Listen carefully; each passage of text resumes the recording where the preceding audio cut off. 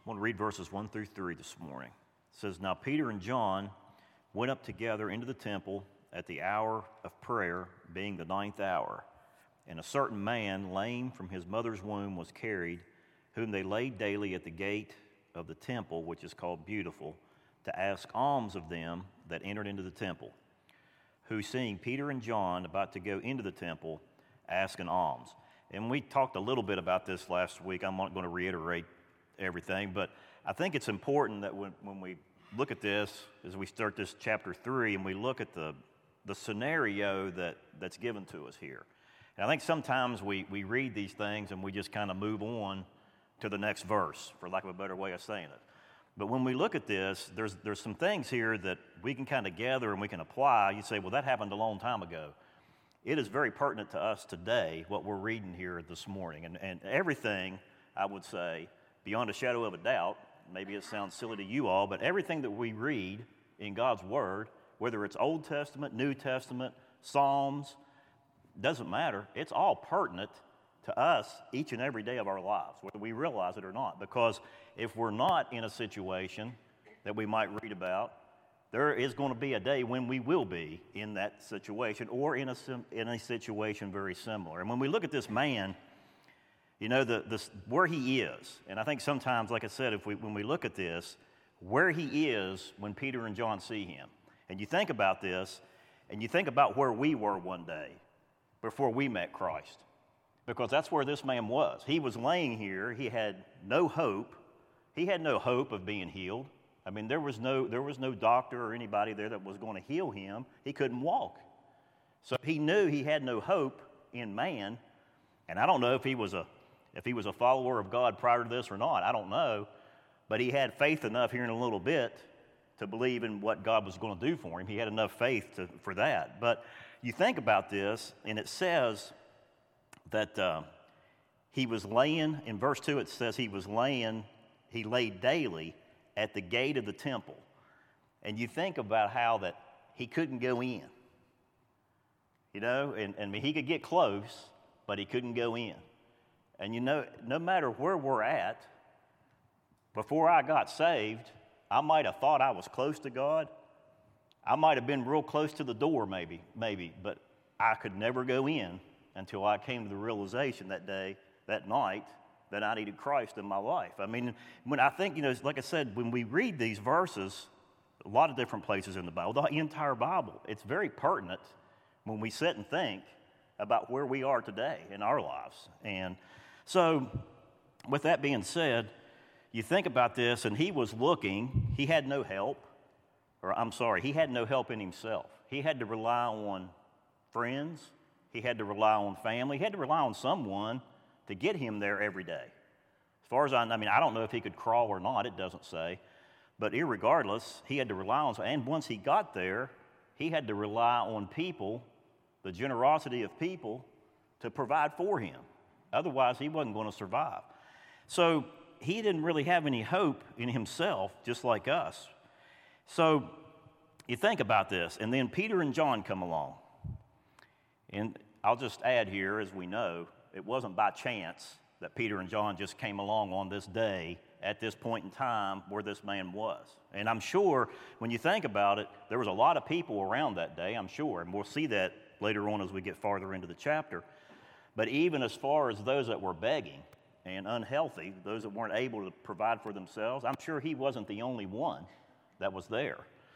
So when we think about that, and then I'll just read on down here in verse 4. And it says, who seeing Peter and John about to go into the temple asking alms, and Peter, fastening his eyes upon him with John, said, "Look on us." And he gave heed unto them, expecting to receive something of them. You know, he thought sure when they stopped and looked at him that they were going to give him some little piece of money, you know, or, you know, whatever the right term is, a coin or something. They were going to give him some type of a physical, some kind of a help to help him, physical help. And, but Peter goes on and he says, then Peter said, "Silver and gold have I none." But listen to what he says here. "But such as I have, give I thee, in the name of Jesus Christ of Nazareth, rise up and walk. And it's important what he said there. He said, what I have, he said, in the name of Jesus Christ of Nazareth. He didn't try to take credit for himself. He gave all the glory to the Lord. He gave all the glory to Christ. And when I was reading around over, through some of this and reading some commentaries, there was a comment made how important at this time, just after Pentecost, but in the early years of the church, the early time of the church, how important it was. People had a desire to make sure, the followers, the believers, had a real desire to make sure that the name of Jesus Christ was mentioned to people, because they knew that it was in his name as who was going to make a difference in their life. That's where the power was. That there was no power in them, even though they were being blessed, they were full of the Spirit, they were serving him. They wanted people to understand, those around them that weren't, that it was Christ that had made the difference, and it was Christ that could make a difference in their lives. So he looks, like I said, he looks at these men, he looks at Peter and John, and he's looking for something physical. But what he received was something that's not even comparable to anything physical that we can imagine even today.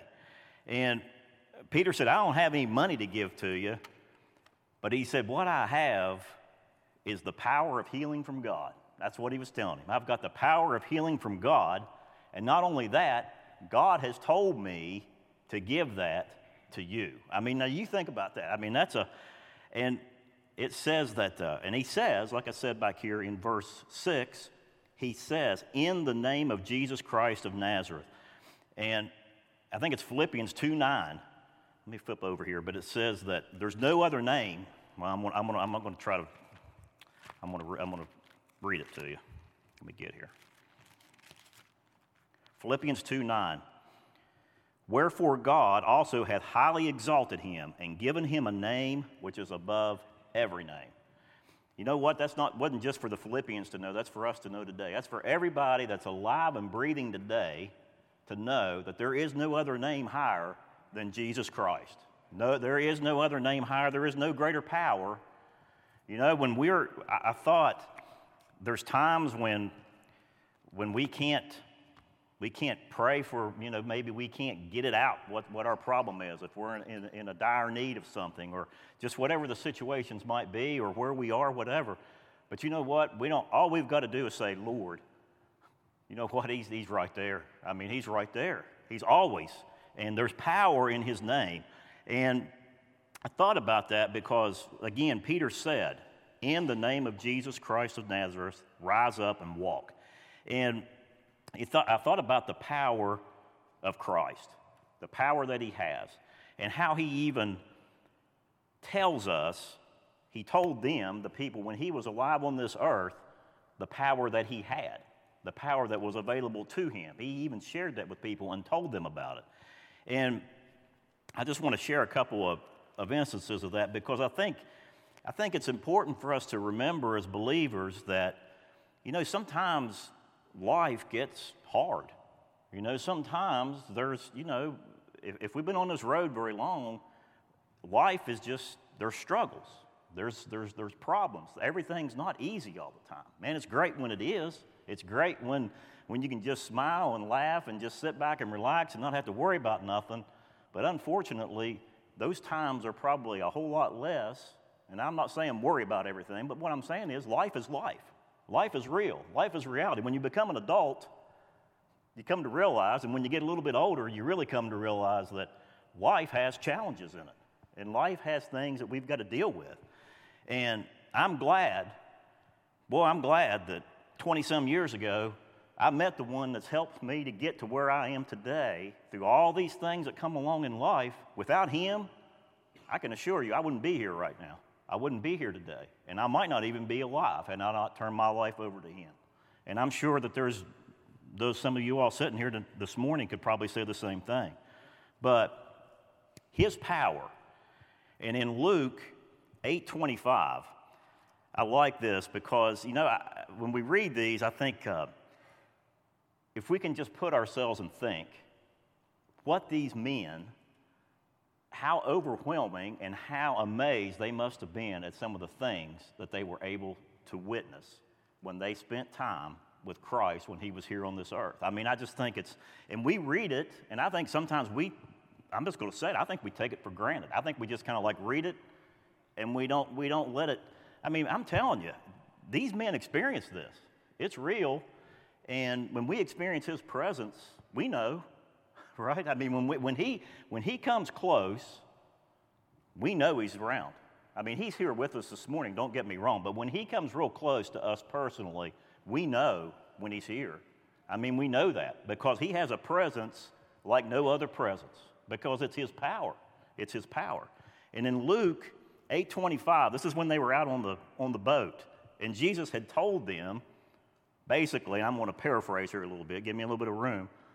Let's go get on the boat and let's go across the lake. That's basically what he said to them. And he says in verse 24, and he says, and they came to him and awoke him, saying, Master, Master, we perish. Then he arose and rebuked the wind and the raging of the water, and they ceased, and there was a calm. And he said unto them, where is your faith? And they, being afraid, wondered, and I'm sure I would have been afraid if I'd have been there. I mean, he'd been telling me, where's your faith at? I mean, no doubt. But this is what they said. They said one to another, what manner of man is this? For he commandeth even the winds and water, and they obey him. He's got power over nature. He created it, and he's got power over it. He created it. I guarantee he's got power over it. And in John chapter 10, verse 17, Jesus himself speaking, this is what he said. I tell you what, if this doesn't stir you up, we might as well just go home. It says, therefore doth my Father love me, because I lay down my life that I might take it again. No man taketh it from me, but I lay it down of myself. I like this. I have power to lay it down, and I have power to take it again. This commandment have I received of my Father. Even Jesus gave credit to his Father. I mean, he even gave credit. I mean, just like the disciples and those that were close to him, when there was a miracle done or when there was something great done, they gave credit to Christ, not to themselves. And even Jesus gave credit to the Father here. But he's telling us power over nature, power over his own life. And then in Matthew 28, flip back over here. Matthew 28, verse 18, Jesus himself said, and Jesus came and spake unto them, saying, all power is given unto me in heaven and in earth. I tell you, if you're struggling, I don't know about you all, but when I read a verse like that, that tells me, you know what? I can get through.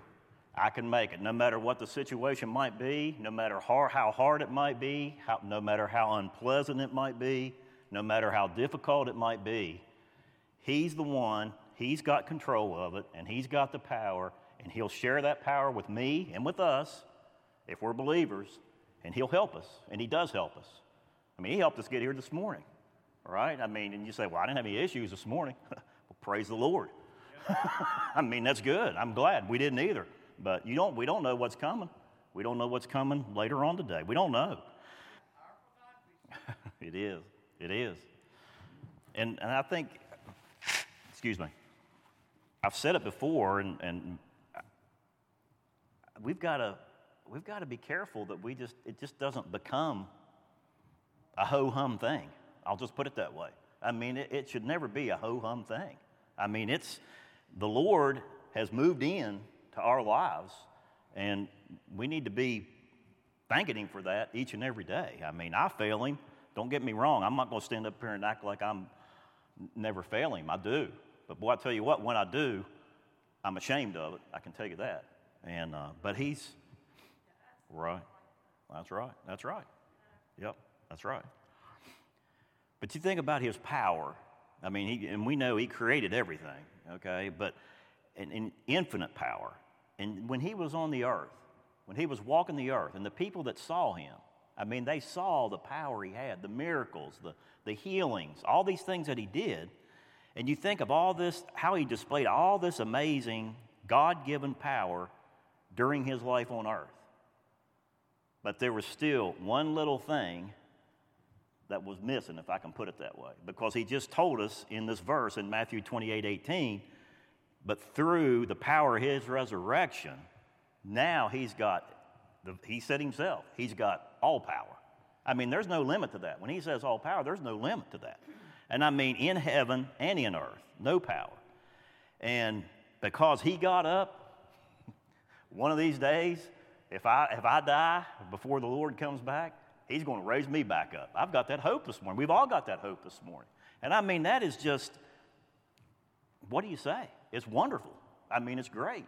I mean, and just to know that he cares about us that much. I mean, that's just, I don't know. It's just overwhelming to me. But his power, there is no limits to his power. And like I said, that's how we're going to get through this thing. That's how we're going to live for him. That's how we're going to serve him. That's how we're going to get through life every day, is realizing that it's his power. It's not us. When I try to rely on me, man, it's a train wreck right off the bat. I'm telling you. And I'm not trying to be funny. That's a fact. When I rely on myself, when I look to rely on Greg and start letting the self say, well, we can figure this one out, that's a big red flag. And I'm telling you, it's his power, it's his guidance, it's his presence, his direction is what makes all the difference in the world for all of us. So, that's right, that's right. Even to a believer, it's definitely to a non-believer, it's very difficult for them they can't understand it. It's even difficult to try to explain. But yes, I agree. But we know it's real. This isn't some kind of like dreamed up mystical thing that people want to publish and purport, and I'm not going there this morning, but you know what I'm saying. This is factual, okay? Because right here is all the facts we need this morning. It's the Word of God and it's His truth, and that's all we need. You trust this? I can tell you, I don't know much. I still say it. I'm not the sharpest tool in the box, okay? But I'll tell you what, this book right here, it'll help you, and it's the truth. There's no doubt in my mind it's the truth. No doubt in my mind. And He's given it to us because He wants to share His truth with us. I don't know. Let me move on. So I feel like I'm repeating myself, but I'll tell you what, He's worth repeating. If we don't have anything else to talk about, we all want to talk about Him. I'll tell you that. So, all right, verses 7 through 11. And it says, and He took him by the right hand and lifted him up, and immediately his feet and ankle bones received strength. And he, leaping up, stood and walked and entered with them into the temple, walking and leaping and praising God. And all the people saw him walking and praising God, and they knew that it was he which sat for alms at the beautiful gate of the temple, and they were filled with wonder and amazement at that which had happened unto him. And as the lame man which was healed held Peter and John, all the people ran together unto them in the porch that is called Solomon's, greatly wondering. And think about this. Verse 7, Luke wants us to understand what happened in detail. He's very careful to tell us exactly what happened. And this man's feet and ankles, they would not support his body. He couldn't stand on them. And I don't know if this man could crawl on his knees or if he had to be carried everywhere. I don't know. But Luke wants us to understand that his feet and his ankles, they didn't function properly. Okay, they didn't have strength. They didn't function properly. He couldn't walk. But when Peter reached out his hand to this man, and this man took Peter's hand, you think about this. The power of God moved into this man's body, and it healed him immediately. It didn't take any time for that to happen. It was an immediate thing. He was healed immediately. And Luke tells us that the man's feet and his ankle bones immediately received strength. And again, there's power in the name of Christ. And you think, spiritually speaking, every person, every one of us that was lost one day, and every person that's lost today is lame when it comes to trying to walk for God. You can't do it. You can't do it on your own. And but with Christ, we can, and only with Christ, we can. I mean, that's the thing. And I read somewhere where it talked about Adam, how that Adam, we all heard the term, Adam took a fall. But when he fell, he couldn't walk. His fall removed him from being able to walk with the Lord. I mean, you think about that. And you think, again, the pertinence of this example that we're given here, this lame man that couldn't walk, and the same thing with us. Before we got saved, we could not walk with God. We could not have a relationship with him until Christ came in. So there's power in Jesus Christ, like I said, that exists nowhere else in the universe. There is no other power anywhere else that exists that's more than what Christ himself is. And because it's power from heaven. I mean, that's why. It's very simple. You say, why does he have so much power? Because it's from heaven. I mean, but Luke 24. Let me turn back here for a minute. Luke 24, verse 49. And again, this is Jesus speaking, and he says, "And behold, I send the promise of my Father upon you, but tarry ye in the city of Jerusalem," and listen to what he said, "until ye be endued with power," from where? From on high. I mean, it only comes from one place. The power we're talking about, it only comes from one place. That's the only place, from on high. So the apostles, they'd seen this divine power displayed in the life of Christ. They'd seen it. They had seen it. And now that same power has been transferred to them through the Holy Spirit to enable them to carry on the work. I mean, that was the whole purpose. The whole purpose of Pentecost and the Spirit coming was for the work of Christ to continue. The whole reason we're here this morning. I mean, it's great to be in his house, okay? And it's great to have fellowship, and I'm thankful for it. But the reason we're here is to carry on the work that he started when he walked the face of this earth some 2,000 years ago. It's to continue the work. And the Spirit enabled them to carry on the work that Christ had started. You know, and I thought about what a short period of time that they had with Christ. I mean, I don't know exactly how long, but I don't know that they had the full, his ministry was 3.5 years, give or take. I mean, ballpark, rough numbers. I'm not convinced that the apostles had that full 3.5 years with him. I mean, and we'll maybe get into that a little bit. But how in that short period of time, even if they were with him for that full 3.5 years, how that he shared with them the power and the knowledge that would be the foundation for them to carry on the work that he started. I mean, the foundation's critical. I mean, without a foundation, you don't have anything. No matter what it is, whatever you're doing, no matter what you're talking about. I mean, you don't have good speech. You don't have any good kind of reasoning if you don't have a foundation to base any of that on. You don't have anything. And I went back and I kind of thought about, if we go back over here to Acts 3, where we started, and get back here. Back to verse 1. And I thought about verse 1 where it says that Peter and John went up together. And I thought how that Luke wanted us to know that they were together. There was a reason for that. And the Bible reveals to us that these men, that Jesus had put these men together. He'd put these men together at different times throughout their lives. And for very specific purposes. And I don't know about you all, but sometimes I've probably read these things before and just kind of let them slip a little bit, so to speak. And then when I started reading about this, kind of brought it back to memory. But when you think about it, for example, Mark chapter 1 and Matthew chapter 4 tell us that Peter and John were fishermen, okay? Just kind of give you a little summary here. And then each one of them had a brother. Simon Peter's brother was Andrew, and John's brother was James. We're told that their brothers were fishermen also. They worked with them. They fished with them. And the Bible also tells us that Peter and John met Jesus. They met Jesus back in chapter 1. Y'all can check me out. You go back there and read. They met him. They met him as a result of, I believe it was Andrew, if I remember right. Josh, you can correct me. I think it was Andrew that was with John the Baptist. And they were, I don't know if they were actually present, but John the Baptist pointed Jesus out to them. And from that point forward, he came and he told his brother Peter. That's the first time, from what I can see, that's one of the first times that they met Jesus. So they knew who he was.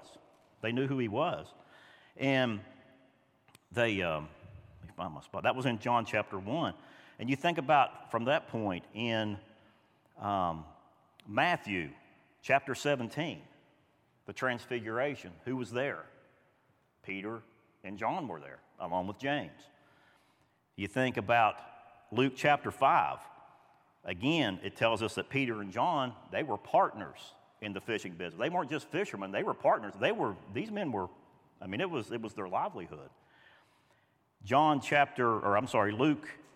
Luke chapter 22 tells us about that Jesus had Peter and John go and prepare the room, go and prepare the Last Supper.